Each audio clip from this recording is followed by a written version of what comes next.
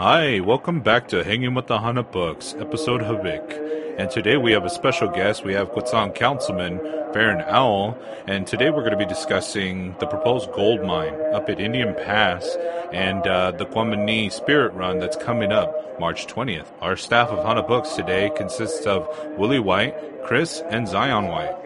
Oh, yeah. If you want to hang with the Hanapooks, just reach out to one of us. But all guests are welcome. You know, if you want have a topic you want us to talk about, shoot us a message. We'd love to discuss it. If it's important to you, it's important to us. We want to bring this community together. It's time that Fort Yuma, puts itself back on the map. There's a lot of work to be done. All right, well, today's Thursday, March 11th. This is Hanging with the Hanapooks. We're in the Hanapook Hut. Today we have with us one of our council members, Mr. Farron Owl. Willie, do you want to go ahead? Yeah, welcome to the Hanapook Hut. Kamadak Mavak. Farron tells us that he had something to do with actually building this hut. Farron, why don't you share that little history with us? I spent a good day here mixing mud and straw together, and man, it was work. And I only did, looks like a 6 foot by maybe 8 foot section, and it's hard work building a mud house. No, you didn't have all that gray hair at that time, right? No. My knees were good too then at that time, but man, it was hard work. Yeah, we tried to kind of estimate it with Uncle, and we think that this place is probably around 40, maybe 50 years old. Could be, yeah. That's some years, but it is standing, and it's a little chilly out today, but in here it feels pretty nice. So, we're glad that you could come join us and sit down and hang out with the Hanapooks. Yeah. We in our last episode we talked about what's going on over there in Indian Pass and some of the threats, and it's not just Indian Pass. We face threats in our landscapes directly to our reservation and beyond our borders. Helping our relatives even in other territories as well.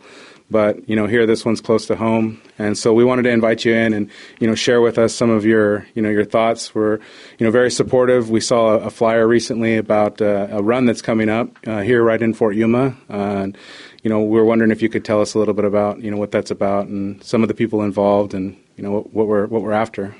Sure, First of all, it's an honor to be here with you guys and to share a little bit information and laugh a little bit, but more importantly, talking about an issue that could affect our tribe, drastically in our ancient ways. And so when we start talking about Indian Pass and what's out there and what do we do as a tribe, those issues are all important. What do we collect and how do we use it? That's, and our elders know, and people, and even the younger people know what's out there. So it's always good to share that. They're good stories out there. But, this started basically from President Arrowweed and his Amut Pipa Foundation. And, one day we were just sitting and talking, and he was saying that you need to get involved, you need to, voice your opinion. And, and basically, once I got elected to consul, and it was an issue, but I didn't know how. And I told President, I don't know what to do. I mean, we can vote in as a consul and support you, yeah, but that's basically it because nothing's really taking place yet. But he said, we need to take a stance. And so that kind of put that in my head. And then once consuls agreed to help and to support it, that put a bug in my ear. And basically I went back to President. I said, President, the only thing I could do is basically sponsor or help put on a spirit run.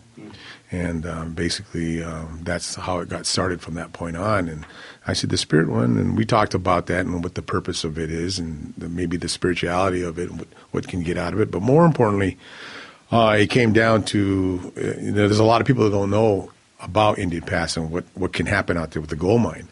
And so that issue came up. And then I'm sure there's a lot of tribal members that don't know what's going on now. So that run will basically inform people more and, saying this could happen. And we need you to, stand up and take a stance, and help us and to preserve everything that's out there. And because it's important and it's our ancestors and, like the old stories we hear, our ancestors are still out there. So, even the paths that you go out there, and there's a bunch of paths that we've taken out there that are still out there. And, you just think about all the warriors, the Quamanis that went out there. And so, we get to follow that path or we get to be near that path. And if there's spirit's still out there, you're going to absorb some of it. So that's important. Yeah, I'm glad to see you here because I heard if you walk in certain paths, you can go to a different place, time zone. Because I don't know, that's a old tale I heard. If you go on one of those paths and like, ooh, you're somewhere else. Well, I kind of agree with that because I think if you can go out there and, you know, if you want to call it meditate, you know, or prayer or whatever you call it, I think you can absorb some of that. And you can go home and I think you can actually dream about things. And, you know, the dreams could actually forecast your future or tell you something that which you can do. And it's kind of, to a sense, it opens doors for you. And I think that's what modern Quetzans do. You know, we go out there and we meditate, we pray, and in hopes that we see something or hear something in a positive way, and we come back and we share it. So, true. Yeah, you touched on so many topics as far as, you know, the reason why, but I guess mostly it's about awareness because, as you say, you know, a lot of people they're not aware. You know, they haven't, you know, been there. You know, how many people know that the tribe's already defeated a gold mine out there, you know, once, you know, and it wasn't just the tribe, it was, you know, the tribe, the United Nations, the state of California, the Bureau of Land Management, all these groups came together because it was wrong then and it's wrong now. You know, I was talking to Uncle Preston about it, you know, a couple days ago, and you know, we were talking about the changes in the administration. You know, the federal administration with Biden, and you know, with hopefully the appointment of Deb Haaland, and you know, these things. That it might be likely that this gold mine, especially with Quetzan rising up, and you know, thanks to you and you know, people like Uncle and you know, all the tribal members who are putting themselves out there and you know, going out there and gathering and such. That they see the front coming, and they may just go dormant, you know, for, you know, 4 years, 5 years until they can try and switch the politics. But, you know, I think the fight is very important regardless of how, you know, where it's at. And so I guess that's kind of the question is, where are they actually at in this process of, you know, getting a permit to get out there and do a gold mine? As far as I know, they've applied for it. And I talked to BLM just 2 days ago, and they acknowledged that. And so, and that's, you could say that's the starting stage because you're not sure really how much paperwork they've done and what they're really planning. And that's, I think that's where it comes down because it's kind of unknown. It's unknown to us. It's unknown to me. So, you know, we don't want to get caught off guard. So it's to that point now, if they're making an initial step, we need to take a bigger step, you know, and point out to people the importance of it. Yeah, it is. That's exactly right. You know, when we understand the process and, you know, the application and, you know, that there's responsibilities that the government, you know, California government, federal government has to, you know, to the tribes as far as they call it consultation. I don't think that, you know, we're at the stage yet of consultation between the Bureau of Land Management, but I think it's coming up, you know, as something that they're probably getting ready to schedule. You know, what do you guys plan to say to the gold mine company when they go through that consultation process? I think it'd be to the point where once we see the paperwork, once they come, they have to come and address the council or the tribe itself and let them know by law to say this is what we're going to do. And so that option comes to us and seeing a yes or no. And obviously we're going to say no. Yeah, good. What might be something worth protecting out at Indian Pass, like animals, plants? There's a lot out there. I mean, it's unbelievable to say, you know, there's just rocks and it's desert. I mean, I hear a lot of people say that, and I say, no, you got to just go and stand out there and just observe, number one. And once you start observing things, and then you'll see the plants, the animals, the tortoises, and all those guys are out there. You know, the bighorn sheep are out there. But more importantly, if you kind of have an idea where those trails go, you know, why were we walking out there? What was the purpose of us going out there? You know, when you follow Indian Pass or you go near Indian Pass, especially if you drop down the hill from that point on, you know, where were they going? Either they're going to Parker or they're going back to Picacho or they're going towards San Diego or towards Indio. Yeah. So you could say, man, it was the way I tell people, and I said, that's like a freeway out there. I mean, there was a lot of people moving around out here, going places. And so, but I also believe it was a very special place, spirituality for our Quetzan people. So if you want to support the Hanapuks, you can reach out to Matpipa Foundation and make a contribution. It'll keep this podcast going and, you know, help us buy some more modern equipment. obviously we have, enough to get it going today, but the more the merrier, and we want to keep it going. So pay us some support. We would be very appreciative. I want to touch on that a little bit in terms of the preservation aspect of it, and as to why it is, it's important to protect this area. Not only trails, there are, artifacts out there, geoglyphs out there, and it's all of the trails that, are out there, the human trails. It was touched on a previous episode, but I want to say it while we have our council member here that, it might not even be for this lifetime that we're protecting this piece of land. It might be for after we're gone, because our spirit uses the same earth to walk. So these trails, we rely on them to still be here to show us how to get to and from spiritual places that, we hold near and dear to our heart as Quetzal people, that other people might not, get or feel that because they don't know the history behind these places that we hold, close to us. But I just wanted to touch on that. But one other question we had is, how do you think the rest of the council might feel about the project or about the area itself? I think they're all in agreement with the word you said, preservation. That is a major word, because when you're talking about us right now, we're thinking about the unborn, right. The ones that are coming up, the Quetzans, and that's where that history falls into.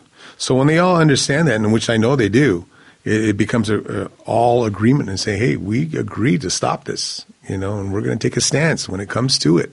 If they get more permits and they start digging, and that's going to turn into a real serious issue. And that's when I know a lot more Quetzans would stand up, but right now I think we need to voice our concern about it.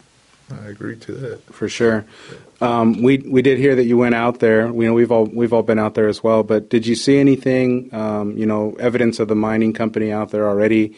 Are they like staking sites and like starting to kind of lay out their plans? I mean, if they're already doing that, they're assuming that they're going to be victorious. And what are you seeing out there? Yeah, we've gone out there. In fact, I was out there 2 weeks ago. We went to the trail, but they have a lot of markers out there where the projection of the mine's going to go. They have actually done sample digging already, and so it's just to that point where you're becoming aware. Hey, somebody's making a big plan here. They've already surveyed everything.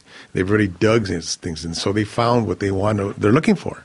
So now it's to that point where they're going to go back and do their paperwork, and all of a sudden we're going to see major holes out there, and them getting that gold dust and, tearing up what they, which is to us is sacred. Yeah. You look at the, the modernization of mining, and they're using all these, unmanned, operated, heavy machinery and digging, but they're still, physically digging, trenches down into the ground. I mean, we were reading stuff that they're talking about 80 stories. I mean, that's ridiculous. It's just straight down, and it's just terrible. Yeah, and especially once they dig, they can't repair it. And they'll say they'll put the dirt back, but it's not going to look the same. So if you go out there now and you look at the desert and you look at the beautiful desert, I would say, and then to see them and how they approach it and how they dig and how they reset everything that they try to, it doesn't work, because there's another gold mine pretty close to northwest of it, a mesquite mine. And you can go out there now and just see how they built all their berms to a sense, and those things are big. They're big dirt piles is all they are, and there's a big hole in the ground right next to it, and that's the way Indian Pass is going to look that way. It's scary to think of, and we know, as far as the entry-level understanding of the process, that they use heavy chemicals, and they, spray the chemicals mixed with water, our water, into the ground, and, to disturb the ground so that it's easier for them to dig, and, those chemicals are going, into the ground, right, into the water tables. I mean, here we have, they say, billions of dollars worth of agriculture coming out of this Yuma Valley, including Fort Yuma, Quetzan, our reservation. You got to think that those waters are at risk as well, and I think that's part of the reason why this awareness is so important, because people, it's far off. Some people are concerned about artifacts and sacred sites, but there's even more to it than that. Right. You look at that when they start using the poison, the chemicals, and they use that ground is destroyed for at least 100 years, and so once that happens, we can't use it, and we have no access to it, because if you look even at Picacho, their mine, what they did there. They're strip mining. Now they're all fenced up, and you say, Do not Poison. enter. Yeah, that's Do right. not enter. Poison, and so that's gone. It's done. So in our case, once they do that, and they'll fence it up and just say, you cannot enter here. And so it's things that we don't want to see. Can people go in there, or is it really just closed off? At Picacho Mine? Yeah. It's fenced. I think it's like a 8-foot fence all the way around it. It's got video surveillance. I mean, it's top notch. Yeah. Because they're liable. If someone goes in there and falls in one of their crevices, then you know, they have to worry about what to happen, or if someone gets sick, because of what they've been using out there. I never tried going in there, so I was just wondering, like, can we? Yeah, and not only that land, but then you're also looking at the chemicals that they use that goes into the groundwater. Yeah. I mean, the desert up here is a little bit higher than our area here because the river's right next to us. Mm. So where does that water go? That they use with all that poison. Well, it's going to seep into the underground, and then it's going to come into our water table here eventually. True. And so, like you said about the farming portion of it, and it's not who eats the food from the farming. Everybody. Yeah, everybody. So it's not something that's going to happen right away. You're talking maybe 20 years down the road, and then people will be affected by it, and people will end up developing cancer, and so there's a lot of health issues that come with it. And it's not like right now, but eventually it will. That's why I'm saying that the protection portion of it is like the unborn children, because that's our history coming up. And I don't think they understand that. It's more important right now is getting the gold out. Yeah, I agree. I think it's a real conversation to be had that with, interplanetary travel being a real possibility with reusable rockets and, people. It seems like the modern world's in such a fast pace of emotion that they're not necessarily worried about what they leave behind on this world, But I think us as Quetzal people maintain the belief that we should always be here. So we got to protect what we have as people, and in a way we can, because we're still going to be here, despite what the modern world might do. Because although we have to be a part of it, I think we're spiritually and religiously separate, because some of us do hold certain beliefs and, like I said, certain attachments to the actual mountains that we still have here, because we have names to them and call them different names. And there's a lot of history behind those mountains that a modern person might not know, a non-Indian person or non-Quetzal person. But I think it's important to, like I said, protect the resources we have here. Mm-hmm. And the good thing about it, like in your case for your job, you're able to go and look at petroglyphs. If you look at the stories of the petroglyphs, somebody went over there. There's a story that each rock has. It doesn't matter what image they put up there, but there's a story that follows it. And it would be nice if we could decipher all those stories and say, wow, those warriors came through here, and this is what they told that story, and they left it here for us to hopefully learn one of these days. But those are special items. Every one of those. Mm-hmm. So. Yeah, I know Zion will tell you. And because we've seen them too. Some of us that have been out there, that you see the same markings, in different areas, and that's, basically symbolizing that, these are all the places that we've been, because we know that, we know our connection to those markings, and to see them everywhere, and basically understand our migration patterns and where we set up villages and our people lived. That also is places where people, when in our way, when we get to the end of our lives, you leave that place, and you're not supposed to go back there. You're supposed to leave it, the way it was, there, and move on. And there were reasons why they would move, sickness, or they couldn't get enough water or food. They found a better place, but sometimes it was for the other reasons. And we don't know now, present time, what we're walking into, and there's just some things you shouldn't mess with. Right, and so when you look at that, even like the modern times now, and you see the petroglyphs, you see our trails, but more importantly, like when I went out there last couple of weeks ago, but then I also went back out there in December. When I went out there in December, I was actually near a trail, but in front of me, that trail, that somebody had their little buggy, they went right through the trail, and they threw a Brody right in front of that trail, and the desert out there, the rocks are only probably about maybe 2 inches. That's it on the ground. They're just sitting on the ground. Right after that, it's just like powder dirt, And so once you go over it with tire tracks, it's gone. It's destroyed for good. And so people don't realize that, maybe from the lack of understanding or the lack of appreciation of a culture. So they just see it. Oh well, and we're riding our buggy having fun. There's no signs out there. BLM needs to put signs out there. Even for the petroglyphs. I've seen where people have taken the petroglyphs home. Yeah. Even if it's a rock slate, they'll chip it off and take it with them. And so those things are wrong, but people just don't understand how important those things are to us. And so it's not, so when we start talking about items like the gold mine, there's a lot more issues that apply to our responsibility to take care of that ground out there. Yeah, I always wonder too about that, like, the Valley of the Names, like how many geoglyphs that got destroyed by making that. Or just the ground. Yeah. There's probably like tons of things we probably never see again, and right. It just got destroyed out. Just leaving a legacy, I guess, your name right there. Oh, Chris was here. Yeah. You better go erase yours. Oh, man. I saw that one. So being hypocritical. No, it's absolutely, these are the reasons why, we wanted to have this podcast. We wanted to try and bring these topics to the surface so that people could hear about them and, get some of their own perspectives, hear it from other Quetzans, that these are the things, not everybody has an Uncle Preston, or that they can call up and, bother or, whatever. So, it's important that we're doing what we can to try and, connect everybody together around this same thing. And I think that unity and awareness and understanding that we are all connected to that place, and this is how we're connected. And it won't be everybody. There's a lot of modern, Quetzans out there that, they're living their lives and they're happy, and that's fine. We want that for everybody, happiness. But for some of us, we've found so much knowledge and wisdom and, understandings about everything from our landscapes to ourselves, into the afterlife from those places. And so we want to, out of respect, try and preserve them.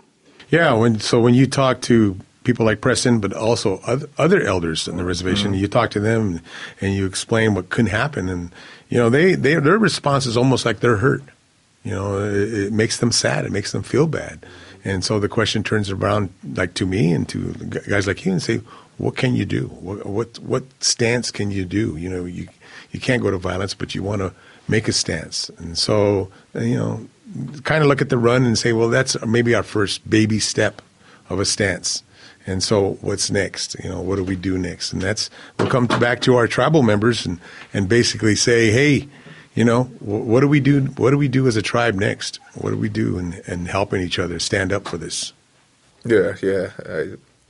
I think it's great. I think it's good for the people that we're trying, or you guys are trying to do something. Yeah, and the run, it's not me. It's everybody. The council is going to help, and then the people that participate. And not everybody can participate. We understand that.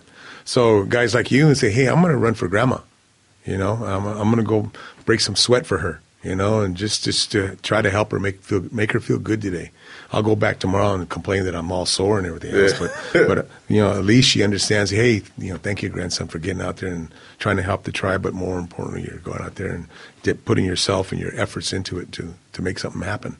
So I know you'll a small step. I know you'll appreciate this. As soon as the date, which is March 20th for the run, was publicized and we saw the flyer, and we were pretty stoked to see that coming out. We all kind of looked at each other like, man, we're not in very good shape. You're not the only one. Almost everybody I've talked to so far is, we haven't been outside because of the pandemic. And I just laughed. I said, hey, that's why. I said, the only running I've been doing is to the refrigerator and back. So. Yeah, so, but thanks to you, we it actually got us off of our butts. We went out there and started, kind of reconnecting with some easy trails, some simple hikes and, just trying to test ourselves. And, surprisingly, we are out of shape. So. 25 years ago, I took a group of students and we went and did a stance of saying no to Ward Valley.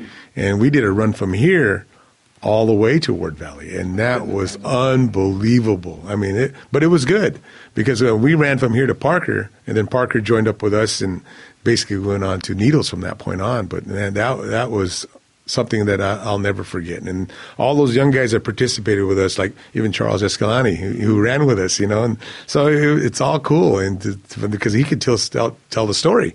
He said, remember we went behind Picacho Peak and we got lost? Yeah. Because there's a lot of trails back there. You can't follow one trail. So it's funny, but at the same time, it's something they learned. You know, and if it was from Preston or from the Mojave elders and told them the story, how important that ground is. And so that's something that they're going to carry for the rest of their lives. And so, you know, small things, like I said, the baby step. If more people did baby steps as we go on, it gets bigger and bigger and bigger.